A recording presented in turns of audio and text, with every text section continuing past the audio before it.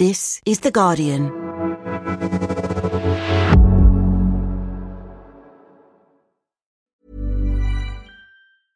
Ryan Reynolds here from Mint Mobile. With the price of just about everything going up during inflation, we thought we'd bring our prices down. So to help us, we brought in a reverse auctioneer, which is apparently a thing. Mint Mobile Unlimited Premium Wireless. How to get 30, 30, bit to get 30, bit to get 20, 20, 20, bit to get 20, 20, bit to get 15, 15, 15, 15, just $15 a month? Sold! Give it a try at mintmobile.com/switch. $45 up front for 3 months plus taxes and fees. Promo rate for new customers for limited time. Unlimited more than 40 gigabytes per month. Slows full terms at mintmobile.com. Science Weekly is supported by BetterHelp.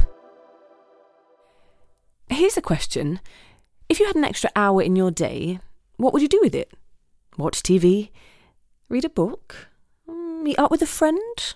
Maybe a little nap? A lot of us spend our lives wishing we had more time. But for what?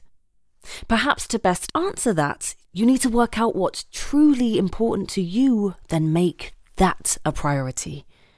Therapy can help you work out what's most important to you. It isn't just for those who've unfortunately experienced trauma in their lives. Therapy can be helpful for learning positive coping skills and for setting boundaries. It can empower you to be the best version of yourself. If you're thinking of starting therapy, give BetterHelp a try. It's entirely online and designed to be convenient, flexible, and suited to your schedule. Just fill out a brief questionnaire to get matched with a licensed therapist and switch therapists anytime for no additional charge. Learn to make time for what makes you happy with BetterHelp. Visit betterhelp.com/scienceweekly today to get 10% off your first month. That's BetterHelp, HELP.com/scienceweekly.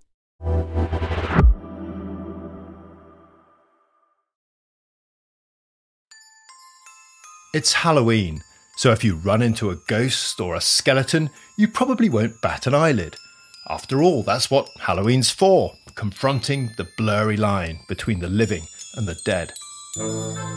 But for my guest today, exploring that murky boundary is all in a day's work.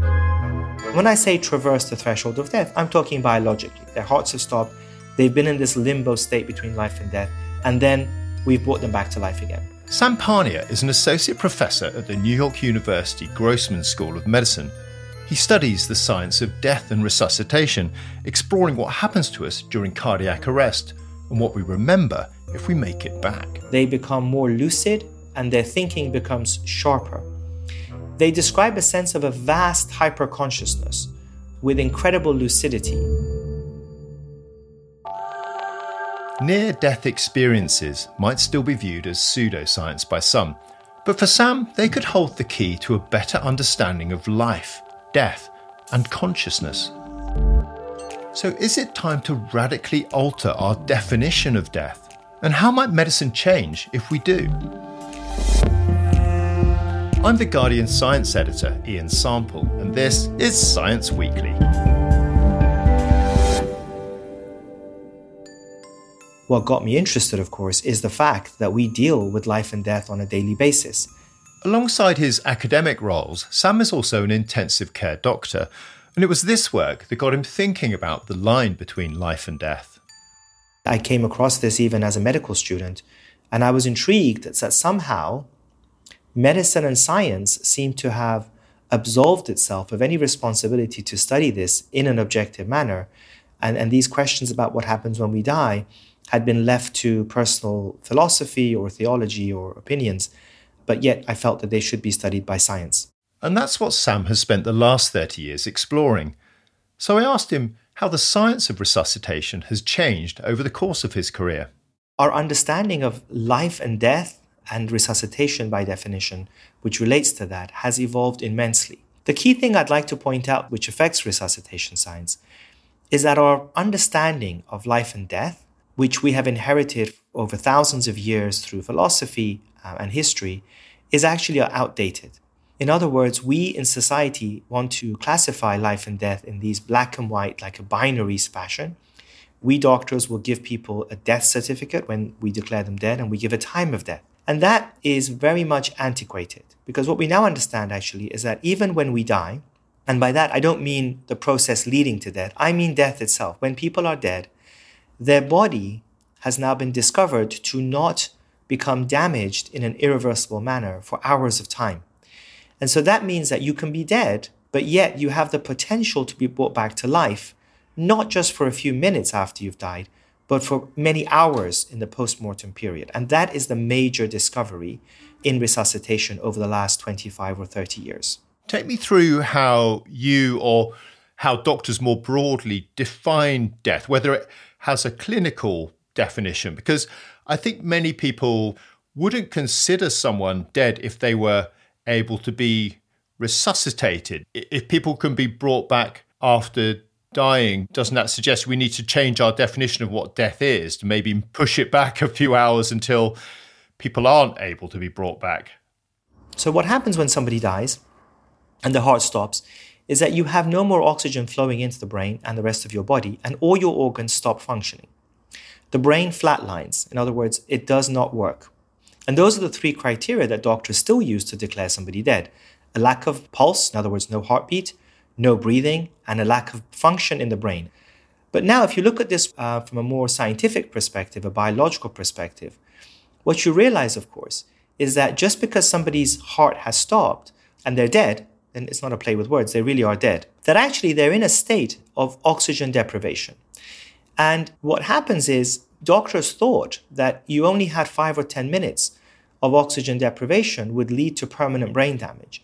And now we've discovered that actually in people who are dead, that their organs, including the brain, can resist oxygen deprivation for many hours of time. Society still considers people who come back to have not died, but in reality, death is a biological process. Biology does not work in binary ways. Biology is always a continuum.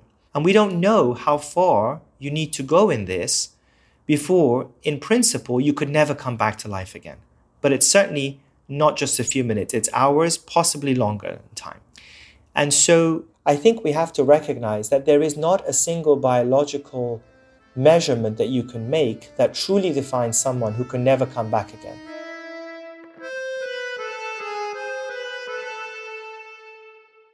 Sam, one of the ways in which you've explored this theory that death is not a binary thing that's on or off, but a process that could last hours, is by studying what people might call near-death experiences.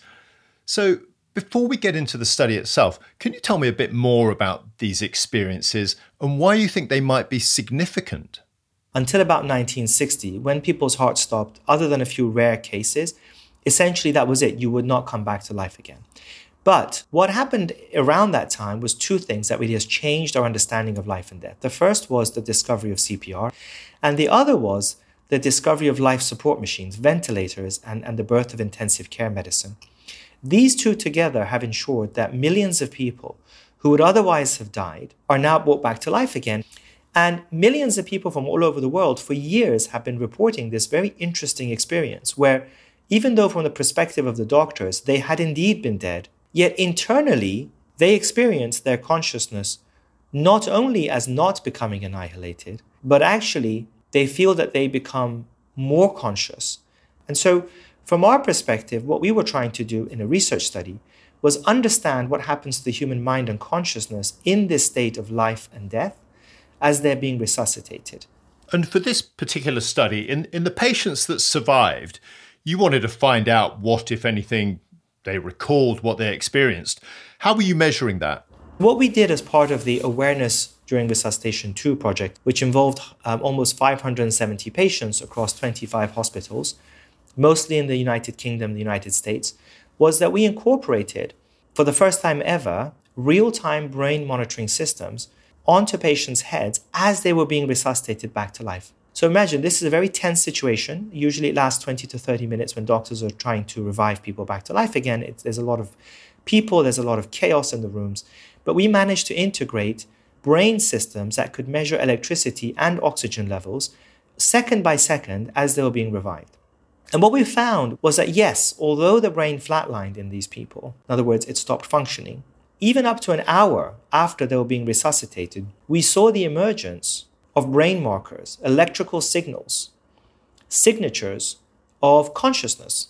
So it really validated what people have been saying for years, which is that I had consciousness while people thought I was dead. And that was a very important discovery. I'd like to hear a bit more about the kinds of experiences people recalled. And I know it was only a percentage of those that obviously survived that were able to recall any kind of experience. But what sort of things were people saying that they experienced, that they were conscious of? When we studied these people, we found that up to 40% actually had a vague recollection of consciousness. And when you broke that down, 20% of them had these transcendent, what we call recalled experiences of death. We found that there's a very consistent narrative arc that people describe. And the arc begins with this. The person who is seemingly dead, being revived, has an inner experience where they feel like they have separated from their body and they're able to see things and hear things without any pain or distress, I have to point out. They also recognize that they have died. They say things like, I think I'm dead, I think they're trying to save me, but I feel fine. In fact, if anything, I feel more sharp, more lucid, and more conscious than I've ever done before. They then go through the second stage, which is that they will feel like they're traveling back home. And during that process, they then go through a complete reevaluation and reappraisal of their entire life. That means all their thoughts, all their memories, all their intentions, and all their actions towards others are relived from their own perspective and other people's perspectives, together with the downstream consequences of what they had done. And then the next stage of this is essentially that they describe as an experience where they feel like they may have encountered a being that is full of love and kindness and compassion who guides them. And then finally, they have a realization that they need to come back because that work that they see in death, they feel had not been completed. They feel that they need to come back. And when they come back to life, they're transformed in a positive way. You have a theory, or perhaps it's more some ideas as to why people have these particular kinds of recalled experiences. Take me through those. What do you think is going on? Ordinarily, in order for us to function in life, our brain is adapted to only allow certain components to come into our consciousness. We have certain braking systems that hold everything else down. Because you can imagine if you were conscious of everything your brain was doing, you would be in so much information overload, you couldn't function at all. And so normally your brain has braking systems, inhibitory mechanisms that pull everything else down and allow you to focus on, let's say, this interview or listening to the radio or reading something. With death, because there's no more blood flow and energy to the brain, the braking systems are removed. And people now seem to get access to other dimensions of their brain that they could not access before. And that in turn is giving them access to new dimensions of reality, such as the entirety of their own consciousness. This idea, Sam, that people are seeing everything they have done, I struggle with because I cannot, doesn't mean it's not true, but I can't comprehend how that can be possible. How that would take time to perceive in a brain that is not particularly active. And that's probably the conventional view of this. So how do you explain that? How could anybody possibly become aware of everything they had done in their life instantaneously? I think you raise a very important point, and I don't disagree with you. This whole experience is very difficult for us to explain, which is why we needed to conduct objective, unbiased scientific studies to explore what happens when we die. So I think it's important for us to be open to try to understand that actually we know really nothing about what causes humans to have consciousness in the first place. Where do our thoughts come from? How do they relate to the brain? There is no understanding of how that comes to be. And of course, in the same vein, when we come to this state of life and death, how is it that people can have an experience of a hyper-lucid, hyper-conscious state with the ability to recall their entire lives?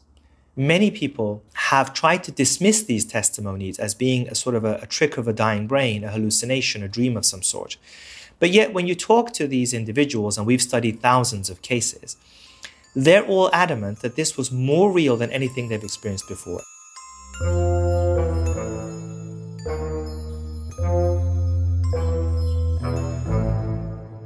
Sam, you're also the director of the Human Consciousness Project at the University of Southampton here in the UK. How do these survivors of CPR that we've been talking about further our understanding of consciousness, do you think? Ultimately, the big question of who are we? What is consciousness, which is what we now call the self instead of the soul or psyche, remains. There are some scientists who believe that consciousness, the self, the psyche, or the soul, is nothing more than a bodily process. The problem with it, though, is that there is no scientific evidence to date that has been able to show how any element of consciousness can arise from the brain. For example, there is no evidence to show us how brain or brain cells or millions of cells or billions of cells can produce a single thought. Yet we are all thinking conscious beings. Everything that we do is mediated by our thoughts. There are others, and somewhat notable scientists, including Nobel Prize winners like Sir John Eccles, who discovered brain connections and won the Nobel Prize in 1963, who say that actually the mind, consciousness, and the self, who we are, is not produced by the brain, and that it's a separate, undiscovered scientific entity. Where our work becomes important is that we're able to study what happens to the brain and at the same time study what happens in consciousness when people are going through death. And the evidence that we've gathered so far suggests that when we go through death, our consciousness, the thing that makes us who we are, is not annihilated. And so therefore, it seems to support the theories that people like Plato and more recently neuroscientists like Sir John Eccles have put forward, which is that consciousness is an independent entity that we haven't yet been able to discover simply because our science hasn't progressed sufficiently to be able to measure it directly. But yet indirectly, it seems to be something that modulates the brain, modulates the body, but is not produced by it. It's necessary. If you damage the brain, you lose parts of the ability to see consciousness, to detect consciousness, but it doesn't mean that consciousness is produced from the brain. Sam, huge thanks for coming on. Absolutely fascinating, and can't wait to see what you're doing next on this. Thank you so much. Thanks again to Sam Parnia. We'd love to hear from you, our Science Weekly listeners, about what you want us to explore on the podcast. So if you have a question about anything from health and nutrition to quantum computing or the search for alien life, email us at scienceweekly@theguardian.com. And that's all from us today. This episode was produced by Josh and Chana, the sound design was by Joel Cox, and the executive producer was Ellie Bury. We'll be back on Thursday. See you then.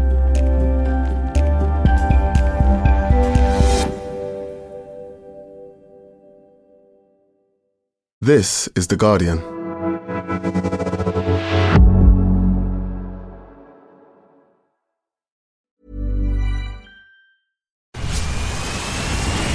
Where's that dust coming from? Still finding debris after vacuuming? Eufy X10 Pro Omni Robot Vacuum has 8,000 PA of powerful suction to remove debris deep in carpets. And it's totally hands-free. Want to know more? Go to eufy.com. That's EUFY.com and discover X10 Pro Omni, the best-in-class all-in-one robot vacuum for only $799. Tired of ads barging into your favorite news podcasts?